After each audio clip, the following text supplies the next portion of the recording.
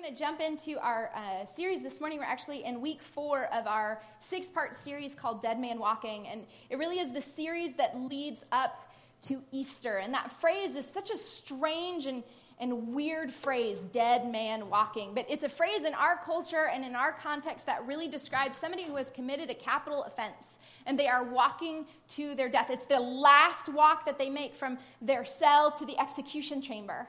And although they're not dead yet, we say that they are a dead man walking because their death is so imminent and so real and so certain that it's as if they are already dead. And we are using that phrase to actually describe the incarnate life and ministry of Jesus, that as he stepped into ministry, his death was so real and it was so certain that it loomed over every act that he did, every miracle he engaged in, every act of compassion, every teaching that he gave. His death was so imminent. And so every step he made was one step closer to Jerusalem and one step closer to the cross. And so we've really been looking, for these 6 weeks, we're looking at 6 defining moments in Jesus' ministry as he heads to the cross, as he heads to what we celebrate as Easter. And so our first 2 weeks, we looked at the baptism of Jesus, and then we looked at the temptation of Jesus. And in some ways, we kind of looked at how those two things are incredibly connected. That there was this amazing spiritual high of his baptism, and then there was like this temptation and challenge that followed it. There was a baptism, and then there was a battle. There was a voice from heaven, and then there was a voice from hell. There was comfort, and then there was conflict. There was water, and then there was a desert. And those two so often go together. And then we looked at Jesus' teachings last week. We looked at how Jesus' teaching can always be hung on this concept and this idea of repent or turn, change your thinking. The kingdom of God is near. And we looked at the first 9 blessings that come up in Jesus' most famous teaching, the Sermon on the Mount. He says these 9 blessings of those who are important in the kingdom.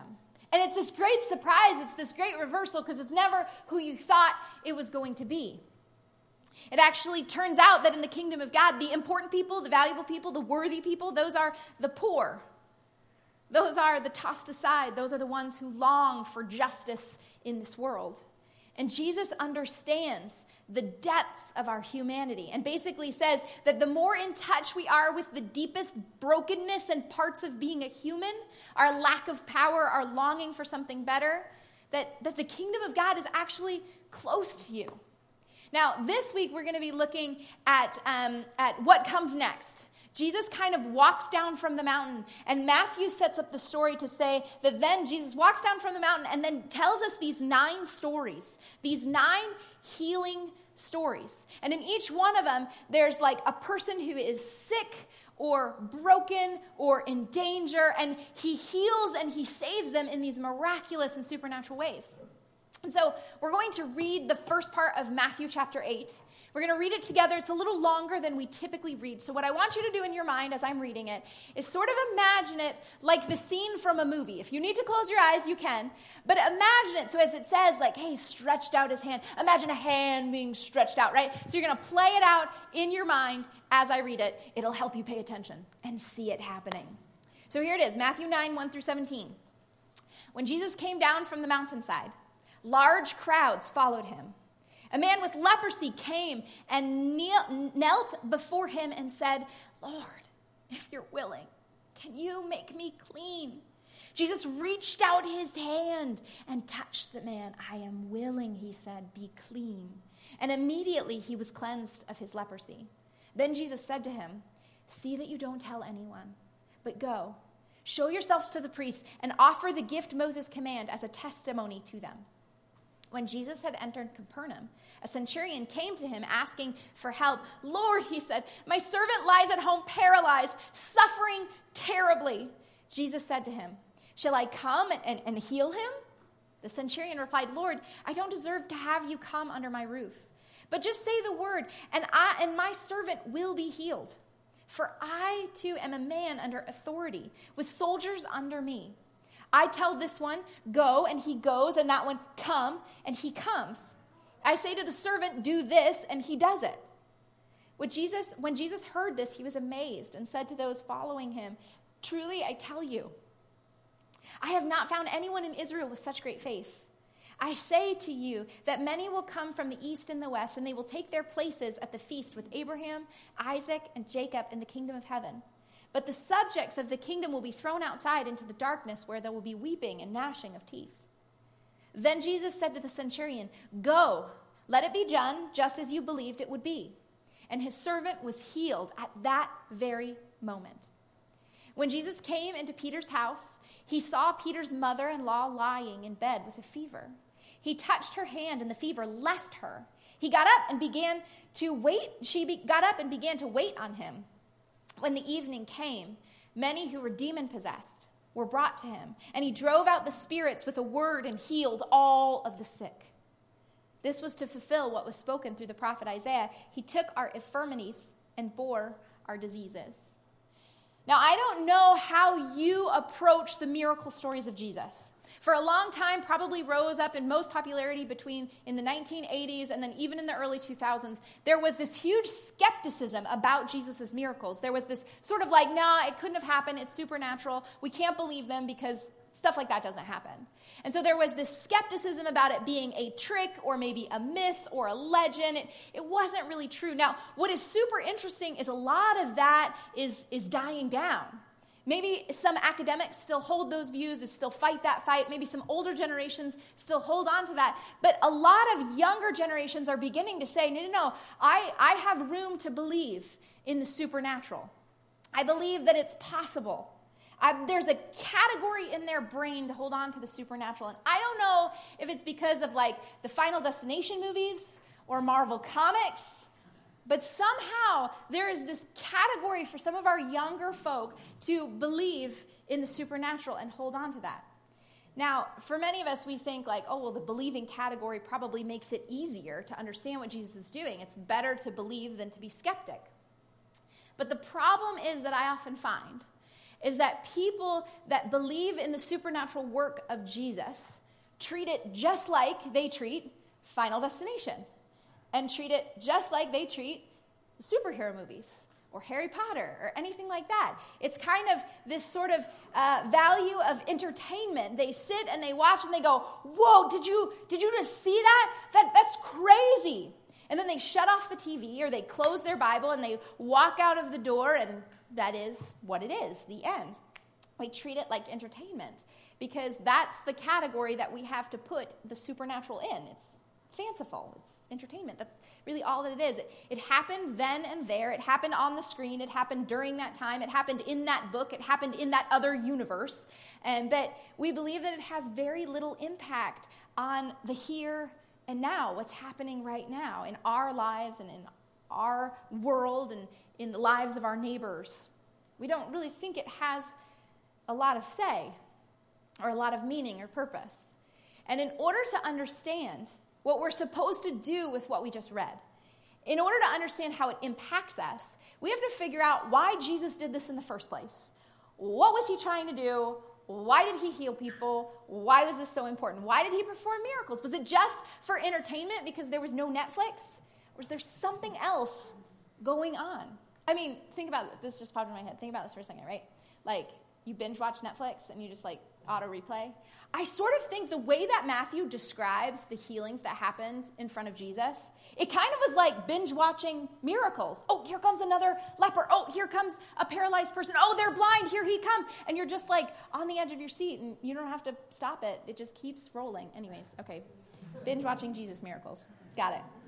Okay, so what is happening? What is going on here?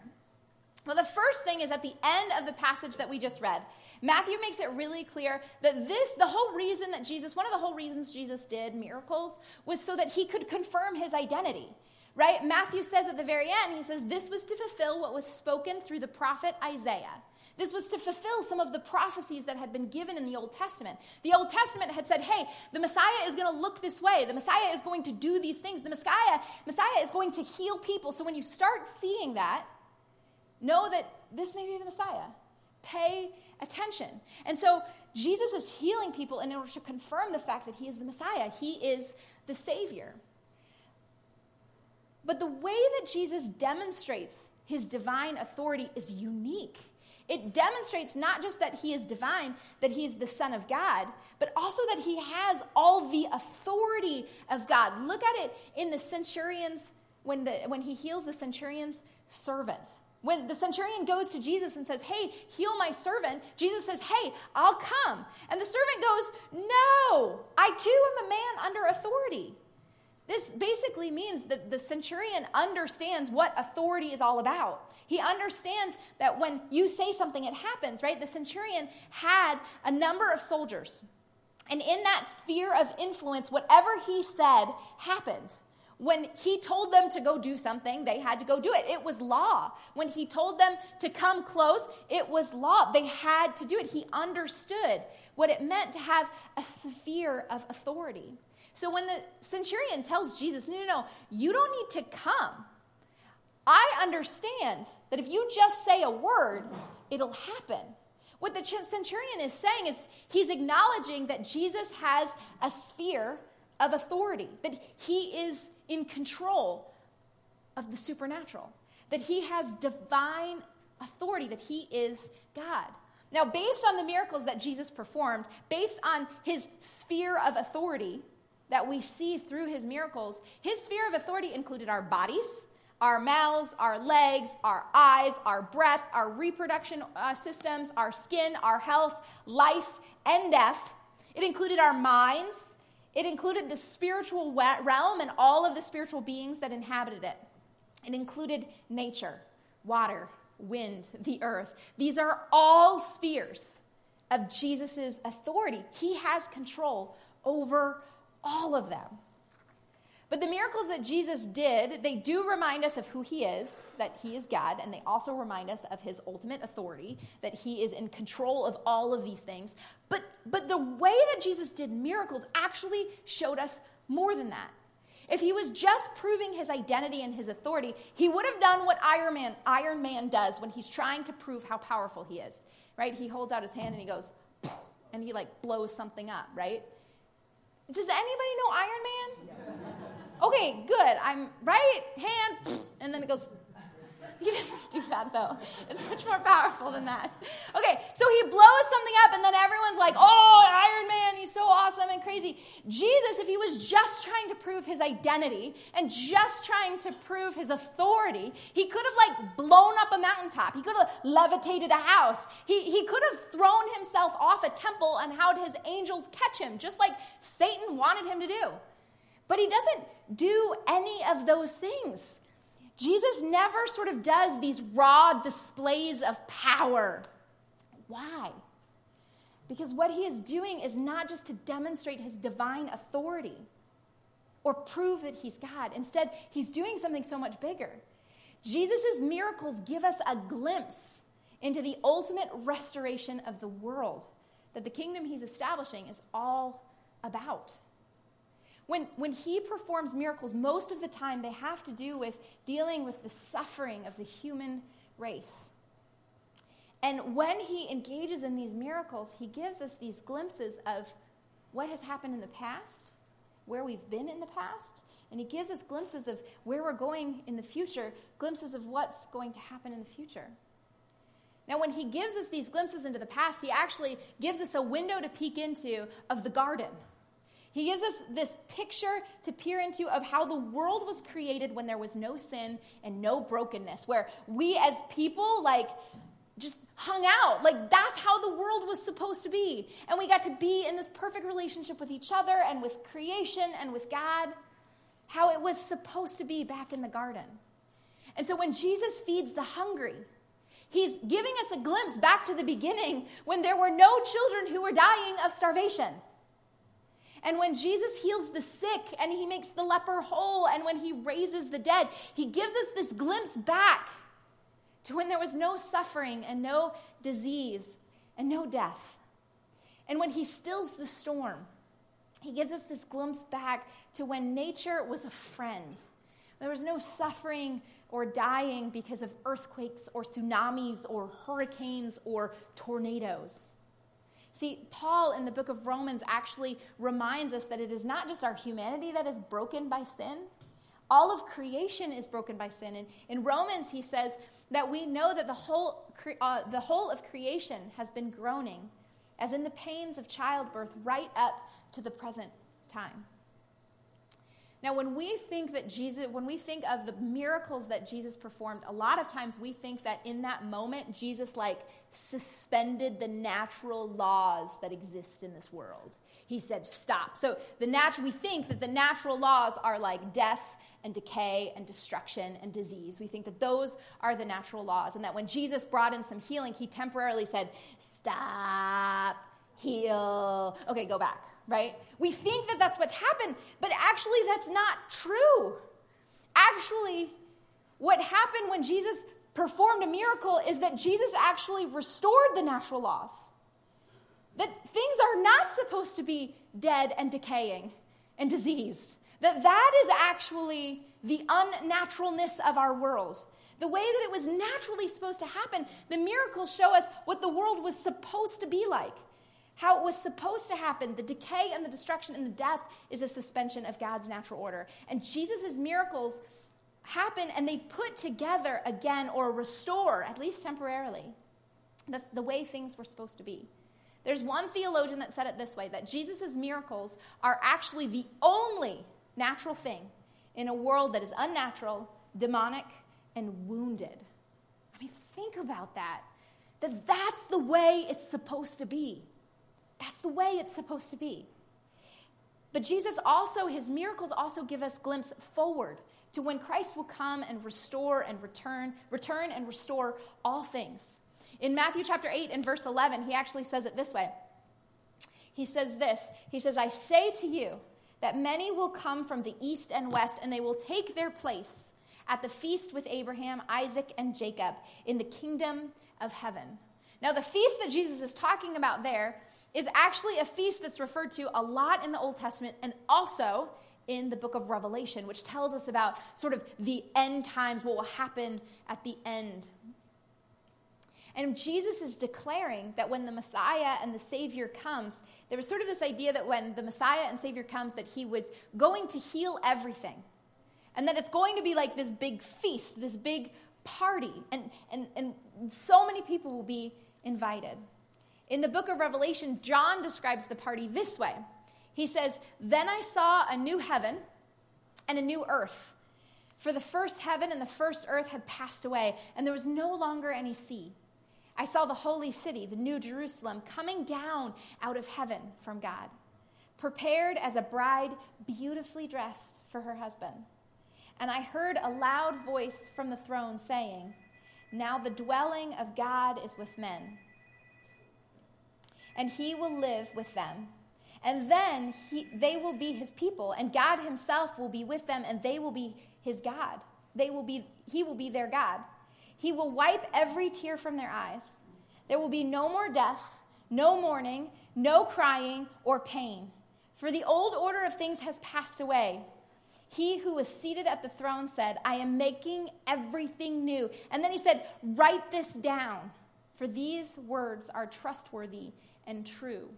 John, who was given this vision and this revelation, he's saying that there's going to come a time when there's going to be no more sickness, no more disease, no more suffering, no more decay, no more cancer, no more strokes, no more Alzheimer's, no more war, no more murder, no more suicide, no more depression, no more addiction, no more tsunamis, no more earthquakes, no more death, no more broken relationships, and no more tears. The healings that Jesus performed were a glimpse of what is to come. This big feast, this amazing party when Jesus returns. His miracles declared, I know that things are not the way that they were when I created the world. Jesus is saying, I know that you are having to deal with a world that is broken, and it's not the way that it was created to be. But this is not the end of the story. There's something more. There's something healthier. There's something better that is coming. Remember, Jesus is just as unhappy about the way things are in this broken, sinful world as you and I are. If you look around and you see people that are struggling, if you see people that are hungry, if you see people that are suffering with cancer, people that are dying or are taking their own lives, or children that are being displaced by the ravages of war, and you cry out, this isn't right. This isn't the way that it's supposed to be. Something needs to be done about this. You need to know that Jesus also declares, it's not right. This isn't the way that it's supposed to be. But instead of him saying something needs to be done about this, what Jesus says is something is being done about this. This is being set right. The brokenness is being undone, and the sickness is being healed, and death is being conquered. Every healing Jesus performs is Jesus saying that this is what the whole world is going to look like someday. We're in the middle of the book right now, but this is how the story ends. That's good news. Every miracle Jesus does declares that healing is not just coming. It's actually also declaring that ultimately Jesus will deal with death and suffering, injustice and disease and hunger, but not just in the future. Jesus wants to deal with it now. And we, as followers of Christ, are invited to join with him. In Matthew 10, which is the chapter that immediately follows these 9 stories of healings, what happens is Jesus turns to his disciples and he says, now you go do it. He gives them power and authority and he sends them out and he says, now go do it. Oh, followers of me. Remember, to be a follower of Jesus means that you follow. Go do it. Now, I think about that, and if I was there, I'd just laugh in Jesus' face. And in some ways, in my heart, I'm also laughing in Jesus' face because I'm just like, wait, you want me to do what? You got to be crazy. I can't do those things. I can't fix all the... Do you know how broken this world is? I can't do all of that. You're crazy. I can't heal and I can't fix. But I think that what Jesus is actually asking us to do is he's actually asking us to do what he did, that as we are walking, that we would open our eyes to see the people around us and begin to provide glimpses of the one who can fix it, the one who can bring restoration and healing in life. That's what we as a church did when we went over to Eugene's property and we fixed it up. We provided this glimpse of, hey, this rundown, broken, this isn't how it's supposed to be, and we provided a glimpse. It's what we're trying to do the reason we're partnering with the Little Free Pantry. We're not trying to solve all of hunger. We're trying to provide a glimpse and say, hey, here's a meal. In the future, there will be no more hunger. And so here's a glimpse of what it looks like and what it will be like. This is what we do when we sit with a friend who's depressed and lonely. This is what we do when we include someone who is new. When you see the pain and you provide a glimpse of what the world has once been like and what the future of the world will be. You give a glimpse of what Jesus is making happen and has made happen. Now, I know that it sometimes feels like this world is too broken to do that the pain is just too overwhelming, and so it's much easier to go through life with these blinders that say, no, I'm not going to look, and I'm not going to see. I'm going to focus on what is right in front of me. I'm going to focus on my job and my work and my family, and even when there's something that pops up in my family that's a little painful, we're just going to sweep that one under the rug and just keep these blinders on. I know that is tempting because the pain is so overwhelming. But Jesus wants those who follow him to have this unflinching willingness to look at sorrow and anguish and injustice and brokenness and not blink. And then to provide a glimpse of the one who can heal it all. Now, C.S. Lewis said it this way. He said that Christianity is a fighting religion, When we see cancer or a slum, we say, that ought not to be, and we do what we can. There's a historian, his name is Rodney Stark. He actually wrote a book about the rise of Christianity in the early centuries of the church and why it succeeded. Why it went from this little marginalized sect to this very culture-shifting and culture-changing thing in the Greco-Roman world. And Stark said that one of the reasons is because when the plagues swept through the great cities of the Greco-Roman world, the people were literally dying in the streets. Many of those who followed Jesus responded in these super countercultural ways than the rest of society. The first major plague actually happened in 165 AD. And another plague happened about 100 years later. And these plagues were so devastating. And they were so devastating that people stopped taking care of the ones who were sick. And they actually just fled. They just found some remote place to go hide out from the disease. Try to get away from it all. But many Christians didn't do that. There were a couple eyewitness accounts that I wanted to read you that Stark uncovered in his research. One account said this: the doctors were quite incapable of treating the disease. The people became afraid to visit anyone. And as a result, thousands of people died and no one looked after them. Indeed, there were many houses in which all of the inhabitants perished through the lack of attention. The bodies of the dying were heaped one on top of the other. Half-dead creatures could be seen staggering about the streets. Sounds like a horror film. There was another account that he said that the catastrophe was so overwhelming that men became indifferent to every rule of morality. Many pushed sufferers away, even their dearest, often throwing them into the road before they were dead, hoping to avoid contagion. But Stark points out that many of the Christians responded in a vastly different way. They stayed. Not only to take care of their own, but they took care of others as well. This is how another eyewitness accounts for what the Christians did.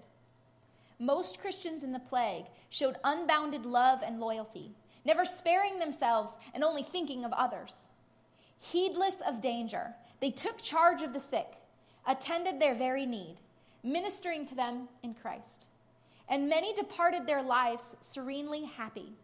For they were inflicted by their neighbors and cheerfully accepted their pains. The best of our brothers lost their lives in this manner. A number of elders, many in nursing and caring for others, transferred their death to themselves and died in their stead. Now, where do you think these Christians got this idea to respond to the brokenness of those around them by laying down their own lives to save another? They got it from the one that they follow. On the cross, Jesus entered into our brokenness so that we might enter into his wholeness. That's what Matthew is reminding us in this section. He says it in verse 17. Jesus, he took up our infirmities. He carried our diseases. If this isn't a picture of unflinching willingness to look at suffering and not blink, while providing a glimpse of the one who will restore the whole world, I don't know what is. Now, I know that we are far from the plagues. That's not the world we live in right now. But the reality is if you look to your right and to your left, there are people right next to you that are sitting in pain and brokenness. You don't have to go far. They're right here. They're in this room. They're in your families. They're your neighbor. And you can show up. You can see them. You can take the blinders off and really see them.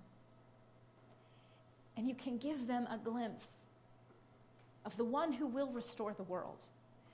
You can show up and sit in silence and in the darkness and in their loneliness. You can clean their toilet. You can take care of their children. You can feed them. You can give them glimpses of the one who will one day make the world right again. Now, how did Jesus deal with our brokenness? he bore it. If Jesus came to judge the world, he would have judged all the evil, and in the process he would have destroyed all the evil, which meant he would destroy us also. We are impacted by sin and brokenness. But Jesus didn't come to bring judgment. He came to bear our judgment.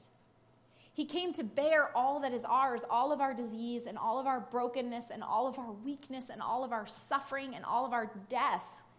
On the cross, all of that was placed on him. He bore the judgment so that one day he could come back and end all sin, all the evil and all the brokenness of this world, end it all, but not end you and me because we were connected to him. It's strength through weakness, and he calls us to do the same. And so how do we deal with the brokenness and the injustice and the sickness that we see in our families and in our friends and in those that are sitting next to us and in those in our city? How do we deal with the cancer and the slums? We become weak. The only way that Jesus showed us was to lay down our lives.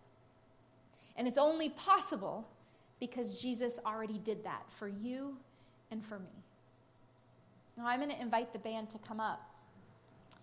And during this next song, we're going to pass out communion, which is this reminder of what Jesus did for us. That his body was broken and his blood was poured out so that we could have this restoring and reconciling relationship with Jesus. That what he will one day do in the end can happen in our lives right now. And for some of you, I know that this is the first time that you've ever heard this before, and this is new information for you, and I want to invite you to participate in communion as a way of saying, yes, I accept what Jesus did for me. I accept that reconciliation. And for others of you, this may be, you've accepted Jesus before. This isn't your first time, but maybe for you, you hear this in a new way. And so I want to invite you to take the cup and to take the wafer. To once again remember what Jesus did for us and what he calls us to do for others. Let's pray. Father God, you are a good, good God. You are a good God that does not abandon us, but instead finds a way. You are a great God. I thank you that you are the one, no matter what our sickness, our disease, our brokenness is, you say, I've come. You say, yeah, that's not the way that it's supposed to be. And I've come. And so, Father God, I ask that you would be in this place right now. I ask that you would bring healing. We know that it is coming. We know that it will come. But we also ask, please, that you would have heaven come to earth now. That for us who are struggling or broken or hurting, that you would bring your healing presence, that you would restore the laws of nature, that it would be made right and we would be made whole. But even if not, we still trust that you are a God who will one day bring all things back to the good that you have created them. And so, Father, would you speak to us now? Would you allow us to walk in a way that allows us to see what others are experiencing and the pain that is going on? Would you give us wisdom to provide glimpses of who you are? We pray all of these things in your holy and precious name. Amen.